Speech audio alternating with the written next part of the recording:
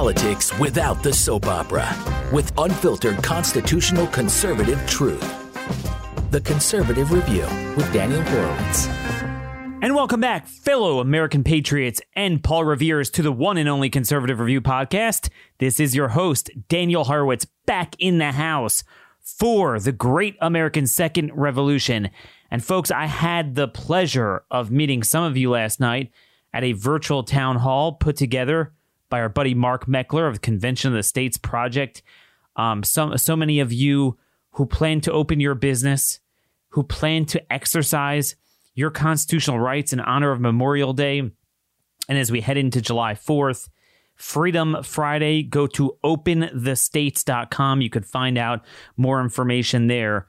Use hashtag Freedom Friday on Twitter. This is our right given by God. This is our country. This is our republic. We will take it back. So we're going to go through an assortment of stuff today, science stuff, political stuff, kind of tie it all together where we are, state of play. We continue to see the trend of America being by far worse, more tyrannical, more anti-science, more anti-individual rights than socialist European countries. It is truly a shocking phenomenon. Fairfax County, Virginia, barely any deaths for a population of 1 million people, almost all in nursing homes, by the way. They canceled all summer activities and camps for all school-age children for the rest of the summer. No threat, meaningful level of threat beyond getting into a car, and certainly less than the flu for school-age children. And yet, they continue to do this. My county, my area is continuing to ban everything, while Denmark is actually almost planning to open their border, international border. That's like the final step on June 1st. Even Italy is opening up. And more, as we find the science behind this to be fraudulent, the data, the trends, the timing, everything we ever said on this since January, February, and March has been proven correct, the more they sink their teeth into this because they have no other choice. This is the way they control us. See, notice the answer to everything is what? More surveillance, more restriction on liberty, more poverty, more dependency on government. Let me tell you something. Those of you who are longtime listeners to this show, I know we have a lot of new listeners the last couple of months. I'm really thankful for that.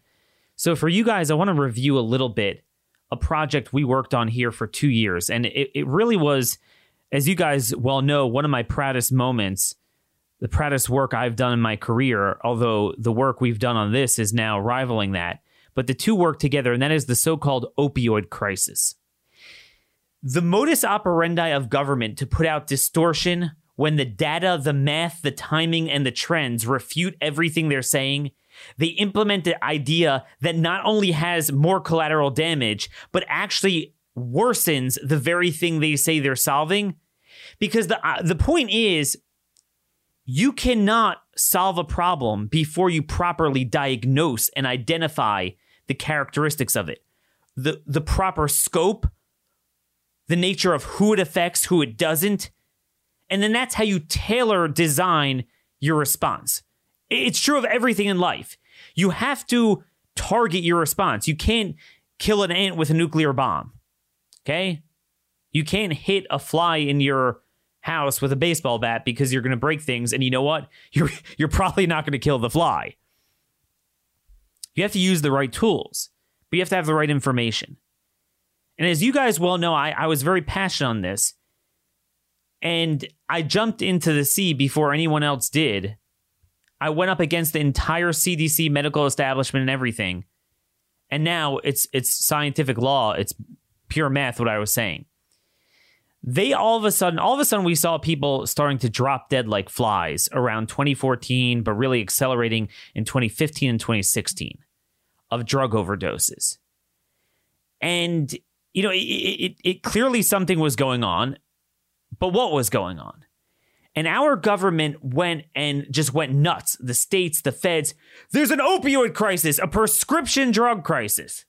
So the implication of that was, that, doctors are prescribing a bunch of prescription drugs and people are just overdosing on those prescriptions. Normal run-of-the-mill people who are, not mentally ill or have mental health problems, just regular, stable, successful people, surgeries or long-term chronic care, and they just take this stuff and they just die.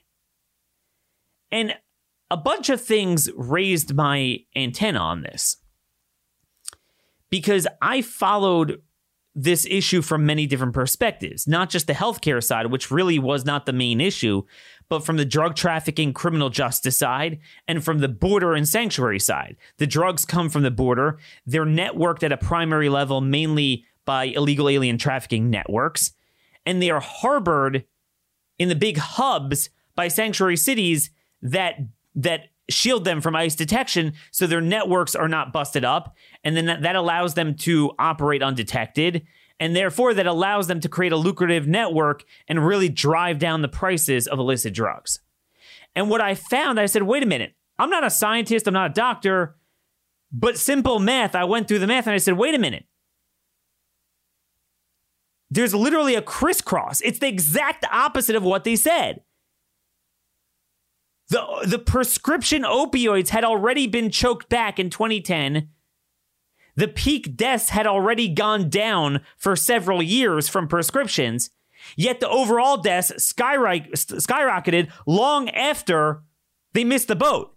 And then I was like, aha, they're not dying of prescription drugs at all in any meaningful way. It's all illicit drugs. And the prescription drugs, the ones that abuse it, they're abusers. They're not users. They're the same people overdosing on heroin, so they steal someone's, prescriptions too, and they have mental health problems. But that's a mental health problem. Just like because we have a drunk driving problem, you don't shut down all cars and destroy people's lives. So eventually CDC had to retract their reports. We called them out on it. And now it's become clear that what happened was that it was an amalgamation of factors where they choked off prescriptions. They had open borders and DACA under Obama that flooded traffickers and really juiced up the cartel networks. And then they went and you had the advent of sanctuary cities.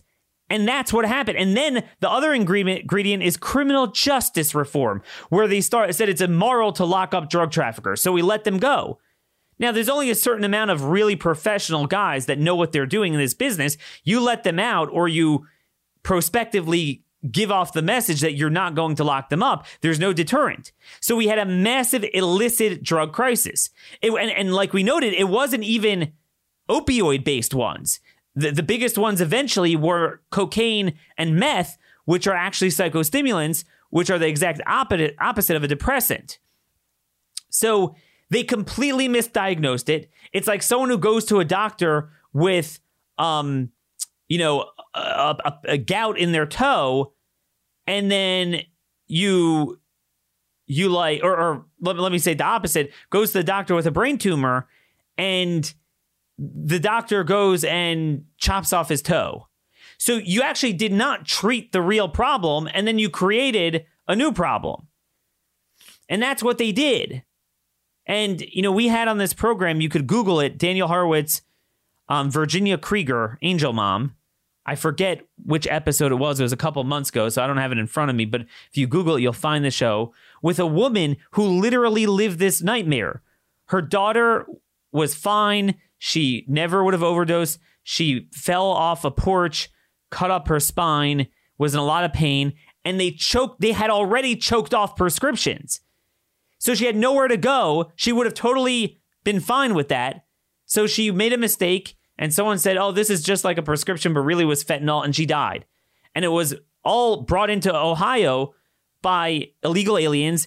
And as I proved from her, she did a great data analysis. I did an article on this.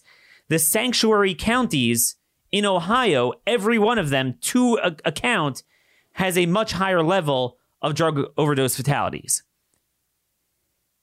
And folks, that's literally what happened here. They missed the timing. They did a lockdown when it was already too late, and they actually made it worse by locking down people for extended period of times indoors who were already infected. It was widespread. We now know an Italian hospital, this was in Italian news last night, an Italian hospital in Milan did a study and they tested antibodies from blood donors and they found that 5% of that city of Milan had the antibodies on February 21st. That's 2.5 weeks before they did lockdown.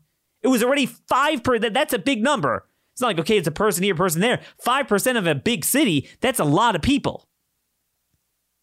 And as I've discussed privately with certain epidemiologists that have dealt with serology tests, there are many, many, many, many more false negatives with serology than false positives. In other words, they found a lot of people that did have it, the tests don't necessarily pick up the antibodies, but they had it already. It's a question whether they're immune, but they had it. And it was already spreading asymptomatically forever. I mean, France is now talking about having cases in November. And again, remember, America has more travel to and from China than any European country. So if it was there, it was here. And we're now obviously finding cases in December, but I'm sure we're going to peel it back even further. So we missed the boat. It was already too late. And then what kept happening was we kept going like a chicken without a head because we can't handle death in this country and we can't handle a reality that maybe there's nothing you can do public policy wise. What we've learned from every single study, JP Morgan did a great study on this. I'll have an article out on this where their analysts plotted every single state and every single country, and they found what we've been saying forever, that there is zero correlation between the duration and the severity of your lockdown, and the ones that ended it earlier actually saw better results. Each country had the same peak up and the peak down. It goes from 6 to 8 weeks. Every country had the same results. How many people die in that peak? There's a lot of factors. It's your demographics. It's the population density. It's how many super spreading events you had. It is lifestyle. Asians are much healthier than Americans, obviously, among African Americans and Hispanics because of, either genetic factors, lifestyle factors, health factors. They're more at risk, and each one, and in almost all of them, it's almost all people in nursing homes. Very, very tiny percentage of people outside of nursing homes relative to the population. And that's it. That's the end of it. And what did we do? We didn't even protect the people that it affects, the nursing homes. Not only that, these governors killed them. The very governors that most fervently locked down the entire society and spent all month obsessing about playing cops and robbers, locking down shops with 3 people in them. Even outdoors where every scientific study has shown there's no transmission. They went and mandated that nursing homes take in patients that test positive. This is exactly what they did with the opioid crisis. They let the drug traffickers out of jail. They brought in the illegal aliens. They had the sanctuary cities to harbor those networks. We had an explosion of illicit drugs in this country. And then they cut off pain medication and harmed so many stable pain patients who died from pain and other ailments, or some who turned to illicit drugs because they had no other choice and they died because of it. That's what government does. They take a problem that's minimal, they exacerbate it under the promise of creating a utopia, which God does not give us that option of having. And they create a living hell, and they have the worst of all outcomes. That is exactly what we did here. A lot of people wonder how I could be so bold and go up against all the science and the white coat lab people. Because those of you who have been with me for this entire decade know we've done this from day one. This is true. A lot of friends of mine that I've become friends with that are in the scientific community that are pulling their hair out. Why are these people lying to us? And I don't understand. I'm like, welcome to my world. We deal with this all the time. It's the same thing with global warming. It's the same thing with the opioid crisis. I know their tricks. It's the same game. And what is opioids? treat the drug traffickers like heroes and treat doctors and pain patients like criminals and drug traffickers. The surveillance, it started with that. Now the medical surveillance is going to be crazy. Take away your privacy, unless, of course, to perform an abortion. Then, to kill a baby, then, of course, that's, woman's privacy, of course. And have all these treatment programs, spend a ton of money, bankrupt our country, create dependency, limit freedom, limit prosperity. It's always the same formula. And you don't even get the benefits. That's what we've seen here. That's the lesson from it. Europe doesn't do this garbage. They already have socialism, so they don't need a pretext. I mean, global warming they're very into because that was old. That's been around for a while. So that was the original pretext to get socialism. They have socialism. They don't need the new one, the opioids and the any other fear mongering. And now with the virus, they don't need that. The two central lies that they have used on this thing are this. There's two key points that people are missing. Number one, the virus had already been spreading long before the lockdown, rendering most mitigation efforts moot, right? Once you let it in to your country, it's going to run its cycle. It's not going to matter what you do. That is what we're seeing now. Okay? And number two is that even when you do a mitigation, there's no added value to doing a full lockdown. Like, this is shut down. You have no liberties left. It's just common sense, public education, basic physical distancing. You avoid the big, giant, super spreading events. That's really what has been shown to spread this stuff. To make sure that the initial week or two, you don't have overrunning of the hospitals. That is all you can do. So you don't need that. You don't need that.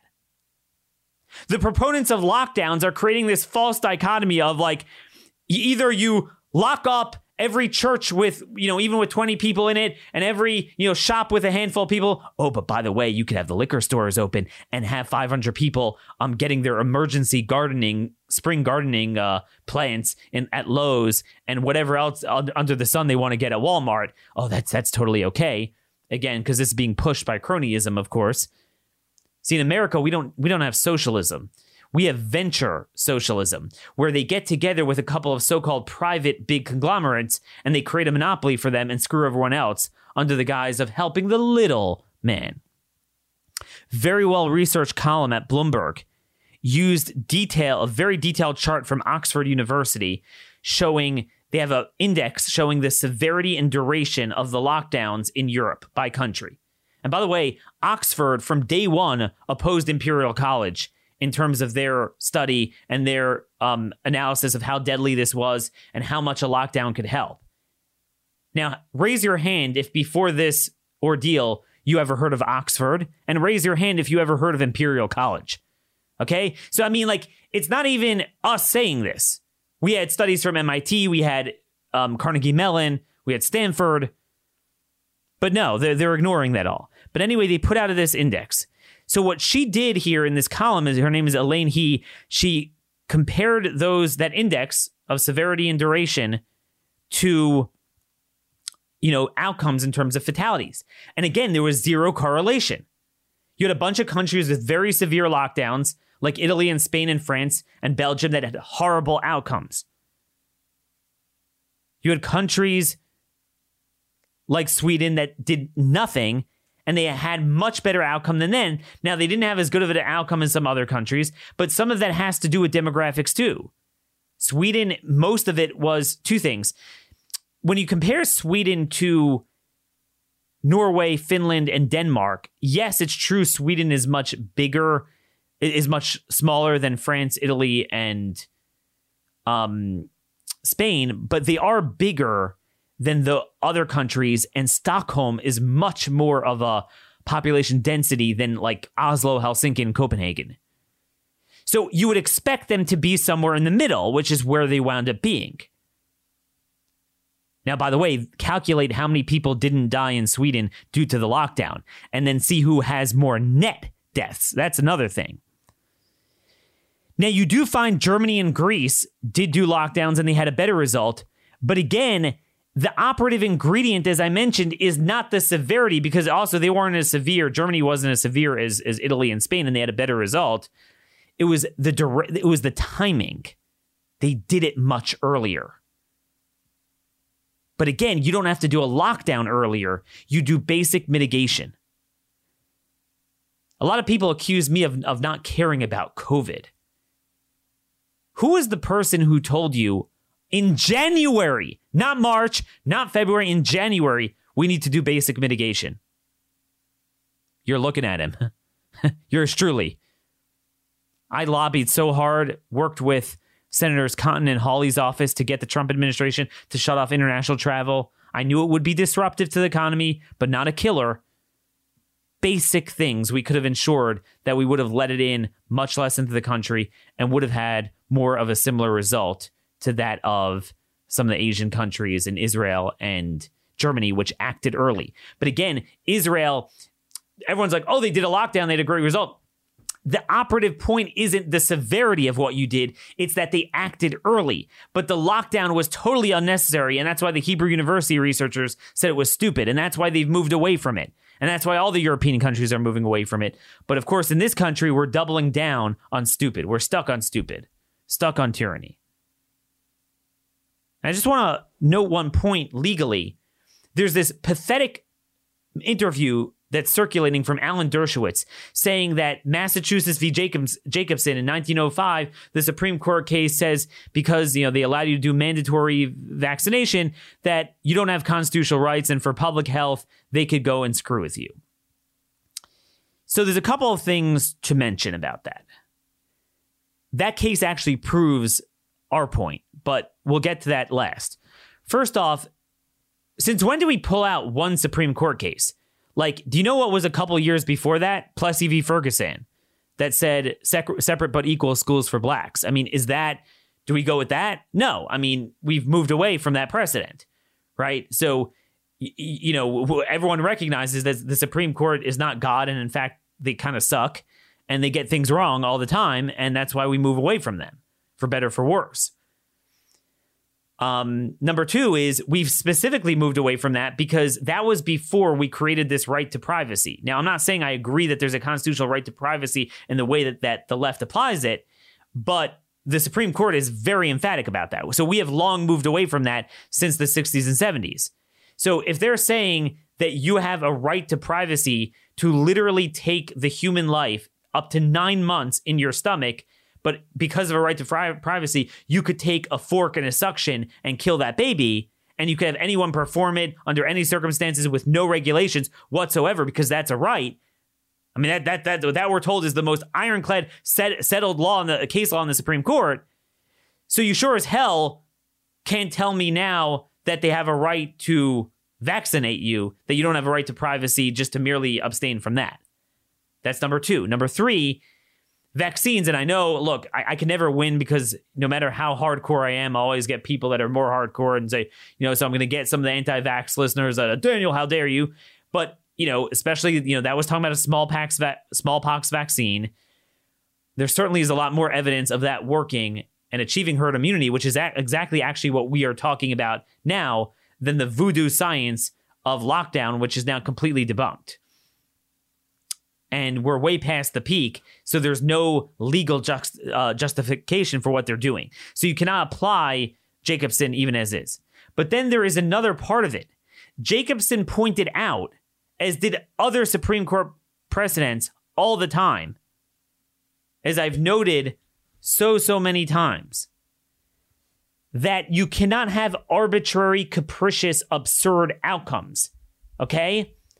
So the point is, where is this? I'm going to try to find some of these citations I have.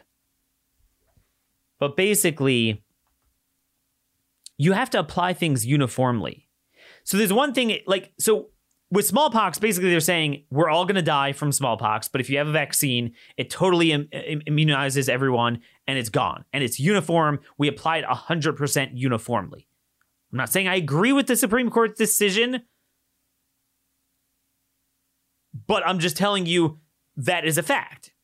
Whereas here, if you want to say, we're going to die, lockdowns work, so then you have to lock down everything, okay? If that's what you believe, if the severity of this disease and the utility of a lockdown in combating them is so clear, and we're having a holocaust, that it justifies throwing 40 million people out of work and another 50 million people underemployed, killing people from heart attacks, strokes, delayed cancer diagnosis, you name it, the mental health, shutting down a year of education.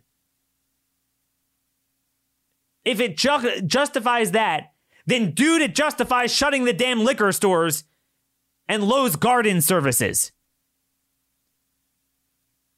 Right? I mean, we're dying or we're not. But it's a joke. So constitutionally, it doesn't pass muster based on endless Supreme Court case law, to shut down barbershops and bars that could much easily abide by the crappy CDC regulations, even if you agree with them, than the big chain stores. Okay, there is no answer to that. That is completely indefensible. Completely. Totally indefensible. The Supreme Court has said that on numerous occasions. Also, this is New York court. This is New York state law. So, I mean, it's a state Supreme Court from the 1800s. The People v. Peter W. Ruff. A quarantine law can't sentence all persons well or sick, whether exposed to infection or not, to an unlimited imprisonment. The public health is doubtless an interest of great delicacy and importance. Whatever power is in fact necessary to preserve it will be cheerfully conferred by the legislature and carried into full effect by the courts. But it can never be permitted that even for the sake of public health, any local inferior board or tribunal shall repeal statutes, suspend the operation of the Constitution, and infringe all the natural rights of citizens. So it's the scope of what they're doing. It's the arbitrary nature of it that is not covered by Jacobson. See, I'm not even a freaking lawyer. You know, Alan Dershowitz is you're a big scholar. These guys suck at what they do. Like the celebrity TV lawyers, they suck at law. The scientists on TV, they don't know what they're talking about. They're the dumbest human beings alive. It's like they're so smart, they miss simple arithmetic. Simple observations. And that's what it means to do public policy like I do. You put together a bunch of things. I knew the opioid crisis was a lie because I simultaneously studied at the highest levels the drug cartels, the border, sanctuaries, criminal justice, and I understood what was going on. It's the same thing here. That's how people who are on paper much smarter than me and have all these degrees that I don't have are susceptible to media lies more than I am. They're all being driven by media panic. It's not science driving the media. It's the media driving the pseudoscience. So that's the deal there. I mean, this is an utter lie. An utter lie. You can't have an arbitrary quarantine of everyone. Quarantine means separating sick people from the general population. Jacobson is built off of Gibbons v. Ogden, 1824. That's one of the most famous landmark foundational cases. It was Justice Marshall himself. Reasonable regulations can be established directly by legislative enactment as will protect the public health and public safety. They have to be reasonable. How in the world could you shut down outdoor facilities but have subways opened when the science shows the subway spread it like hell and there's no outdoor transmission? I mean, again, this gets back to the opioids. Let out the drug traffickers, spread the meth and heroin and cocaine, and then clamp down on doctors and basic medicine and prescriptions. Same thing here. Shut down everyone's lives. Shut down parks, basically draping a tarp over it. You can't even look at it. But then Then keep the subways open. And remember, there is a right to freedom of movement. There's a right to bodily integrity, not to have that freaking mask on your stupid face. There is a right to open your business, but there's no goddamn right to mass transit. I'm sorry. There's no right to mass transit. Shut it down. Frankly, it should be shut down permanently. We shouldn't be paying for that garbage. Spreads disease and it spreads crime, too. We have a society and a legal system that's perfectly dyslexic and immoral, illogical, and unconstitutional. I'm sorry about that. I'm just like, man, are these people retarded. But anyway, another landmark Supreme Court case, Shelton v. Tucker, 1960. Even when the governmental purpose is legitimate and substantial, that purpose cannot be pursued by means that broadly stifle fundamental personal liberties when the end can be more narrowly achieved. This is the key point that you have to understand. Government can take away, here's the deal. Government can't target liberties directly. What they can do is pursue a much needed core state interest. And if it happens to run into headwinds of personal liberties, it's okay if it's narrowly tailored. So again, if you read most state emergency statutes giving governors emergency powers, they're talking about floods and sometimes wildfires. So they have to come into a certain area. They got to deal with it. So they might have to commandeer an area and set up a command post so they can kick you out of your house. But it's not like we're declaring a shutdown of all houses and all. You tailor it. And that's the key thing to this. You tailor it. It was a nursing home problem. The very same people who shut down everyone's lives kept the subways open. And then not only didn't they secure the subways, the nursing homes, they mandated that nursing homes had to take back COVID positive patients. Do you know who didn't do that? Ron DeSantis in Florida. I have an article out today. The triumph of a statesman. The triumph of a statesman. I'm honored to call him a friend. I endorsed him in the primary when he ran for House 9 years ago. I was proud to have him on the show when he was running for governor. I'm proud to be his friend. And believe me, I will be getting on his case. And if he doesn't agree, I'll talk to Casey, his wife. He will be running for president next time. Really, he should run this time. This man stood down the mob. I understand some of you from Florida are upset. He did do some things. And look, I mean, he was under tremendous pressure. It's not like this is South Dakota. This is the third largest state, by far the most seniors of anywhere. And they were calling him a murderer. He stood down. He did not ban church services, even when he had the stay-at-home order. And then he got out of it early. Hospitalizations are down 35%. Deaths are almost nil. And they're all inflated. And he has fewer nursing home deaths than any of those other states because he focused on them. He got the National Guard to deal with them. He actually prohibited hospitals from transferring patients there. That's what it means to be targeted. Not only don't you infringe on liberty, but you save more lives from what you're doing. So all these people that tell me, oh, I want to save lives, I'm being careful. You can go straight to hell, and you will. Because you are the ones who killed more people from COVID as well as from everything else from the lockdown. Because you can't run out like a chicken without a head and shut everything down. That's not how life works. You target a problem. And again, this problem is unbelievably targeted. It's confined to a population largely that we're going to die anyway within a year. About 2/3. Do you know who said that, by the way? Niall Ferguson. Don't quote me. This is the author of the Imperial College panic study that destroyed the world. Was in his testimony before a UK parliamentary committee. Quote, by the end of the year, what proportion of those people who would have died from COVID in the UK would have died anyhow? He asked rhetorically. It might be as much as half to 2/3 of the deaths we're seeing from COVID because it's affecting people who are either at the end of their lives or in poor health conditions. So I think these considerations are very valid. Now, I want to make very clear, I am pro-life.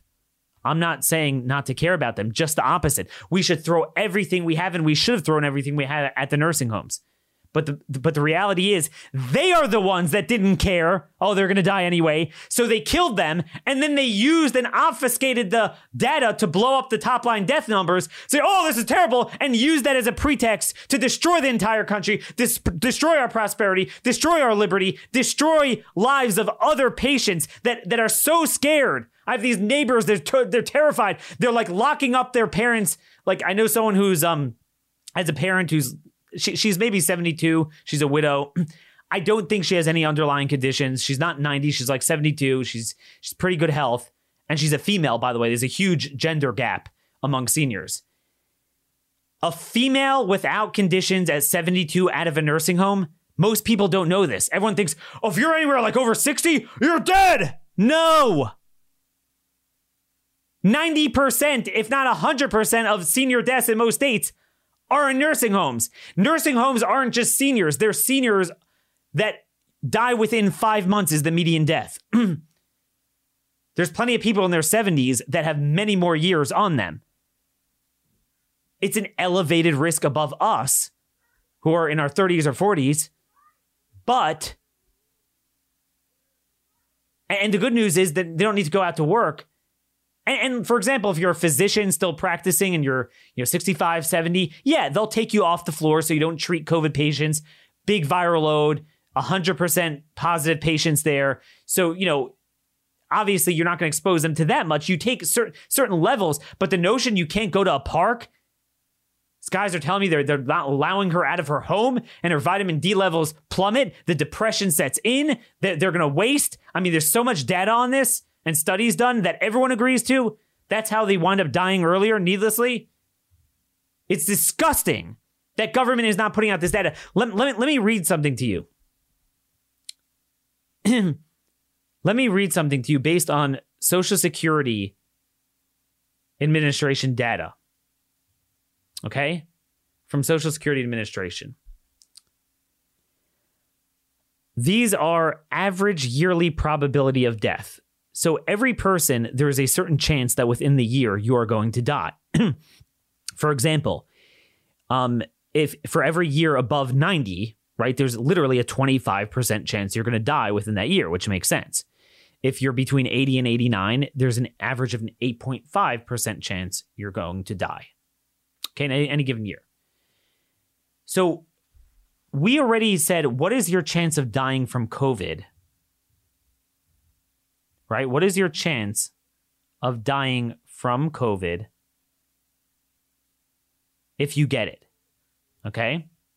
Now, remember, the numbers I'm going to tell you, and I wish I had video here to give you the chart, but the numbers I'm going to tell you here are not even your chance of dying of COVID. It's more specific than that.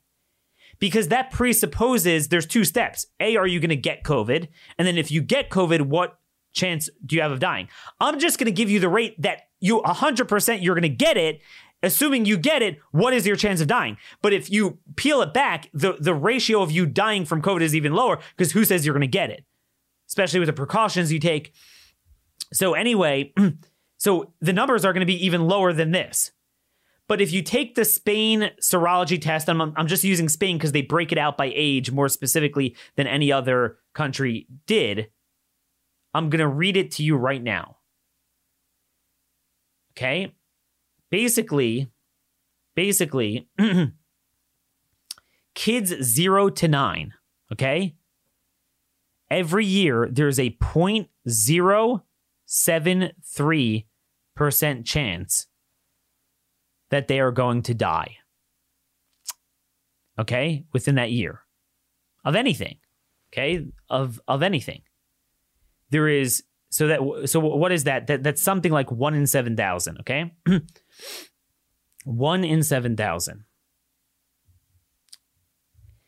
their IFR, infection fatality rate, is 0.002%.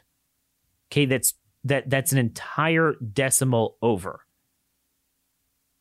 So if 0.1 is 1 in 1,000, right, and one decimal over 0.01 is 1 in 100,000. Okay, this is like something close to 2 in a million. So roughly a 1 in 7,000 chance of dying in general for a kid under 10, and a 1 in a 500,000 chance of dying from COVID. And that's assuming you get it. 10 to 19, there is a 0.033 chance of dying generally. It's actually less. Believe it or not, you go down because, you have the infant mortality and things like that. You go down. What about from COVID? 0.003. Okay? So roughly 1 in 300,000 chance of dying from COVID, and like a 1 in 33,000 chance of dying in general. We shut the schools for a risk that is not only lower than the flu, it's a risk of getting struck by freaking lightning. This is pure fact. And by the way, the serology tests really understate the true number of people that got COVID, like I talked about yesterday. You have to go to conservativereview.com or just Google Conservative Review Daniel Horowitz, and then my name will come up, and you could click on my name. You'll see the chronology of my articles. You could read them all. You'll see the factors are even more. Remember, so most of the deaths are occurring in nursing homes, and most of those are people with hospice care, and then a good number of them are inflated. They're lied about. And if they're not lied about, they have comorbidities. So remember, if you are a healthy young person, you can't take the numerator and put it into a general denominator because it is so heterogeneous. This is not just me. Mainstream researchers, all the studies, they're saying this now. If you take the politics out. Okay, it's a very targeted problem. And you go up and up. People in their 20s, 0.01% chance of dying of COVID. Okay? That is 1 in 10,000. Yet, you're already at roughly 1 in 1,000, believe it or not, chance of dying in your 20s. 30s, you are at, where are we? Something like 1 in, let's say, 700 or so chance of dying, not living out the year in general. And you are maybe 1 in 50,000 to die from COVID. 40s, about maybe 1 in 40,000 die from COVID. Yet, if you are in your 40s, believe it or not, you have a 0.2% chance of not living out the year. It's actually, if you do the math, it winds up being less than 1 in 100 chance of dying. In your 50s, well, then you're already up to, I don't know, 1 in 300 chance of not living out the year. Even then, COVID, it's maybe 1 in 900. Even people in the 60s, listen to this. The IFR is near 0.5. Close to, let's say you round up, it's 0.48, close to 0.5. Even people in their 60s. But there's a 1.2% chance you won't live out the year. So to put it another way, there's almost you're almost 3 times more likely in general to not live out the year in your 60s than to die from COVID. There's already 1.3% of people in their 60s. Okay? That's I don't know. I don't know. I can't do the math off my head. Was that like 1 in 80 or something? Whereas here, it's not. Well, Daniel, what about people in their 70s? Okay. Well, in your 70s, you have a 3% chance of not living out your year in any given year. You have a 1.6% chance of dying from COVID. That's a high IFR, but just put that in perspective. That's about half. Okay? Oh, Daniel, what about 80-year-olds? Come on. You're right. It's a very high IFR for people in their 80s. Very high. Your chance of dying from COVID is 5.8%. But your chance of not living out the year in general is 8.5%. People over 90, you have a 10% chance of dying of COVID, 25% chance of not living out a year. Folks, we destroyed our country for a lie, and we didn't even protect the most vulnerable when we actually could have protected them so much better. It pains me to know this. As it says in Ecclesiastes, if you increase knowledge, you increase anger. And I guess that's what it is. It's just maddening. I wish I was blissful like anyone. Oh, we're all going to die. This is great. Trump needs to fight back against this stuff. We are worse off than Europe. And the reason we are worse off than Europe is because the left needs to use this to fight Trump. But the problem is Trump is not fighting back enough. He just kind of if you notice, he's kind of quiet. He needs to promise not another penny of funding for the states unless they end the tyranny. They need to put restrictions on contact tracing, on surveillance. It's all got to be in there. That is his leverage. We're going to talk about that more in the coming days. We might have a guest on tomorrow. Remember, Freedom Friday, open your shops. If you don't have one, find out who is opening them. Go to openthestates.com, support them. Go to our network at Minutemen Speak Easy on Facebook or Harwitz Citizen Sanctuary. Drop a comment. You could request to be invited. We will invite you to our private page. Always send me an email at dhorowitz@blazemedia.com. Tweet me at rmconservative. Till tomorrow, let freedom ring.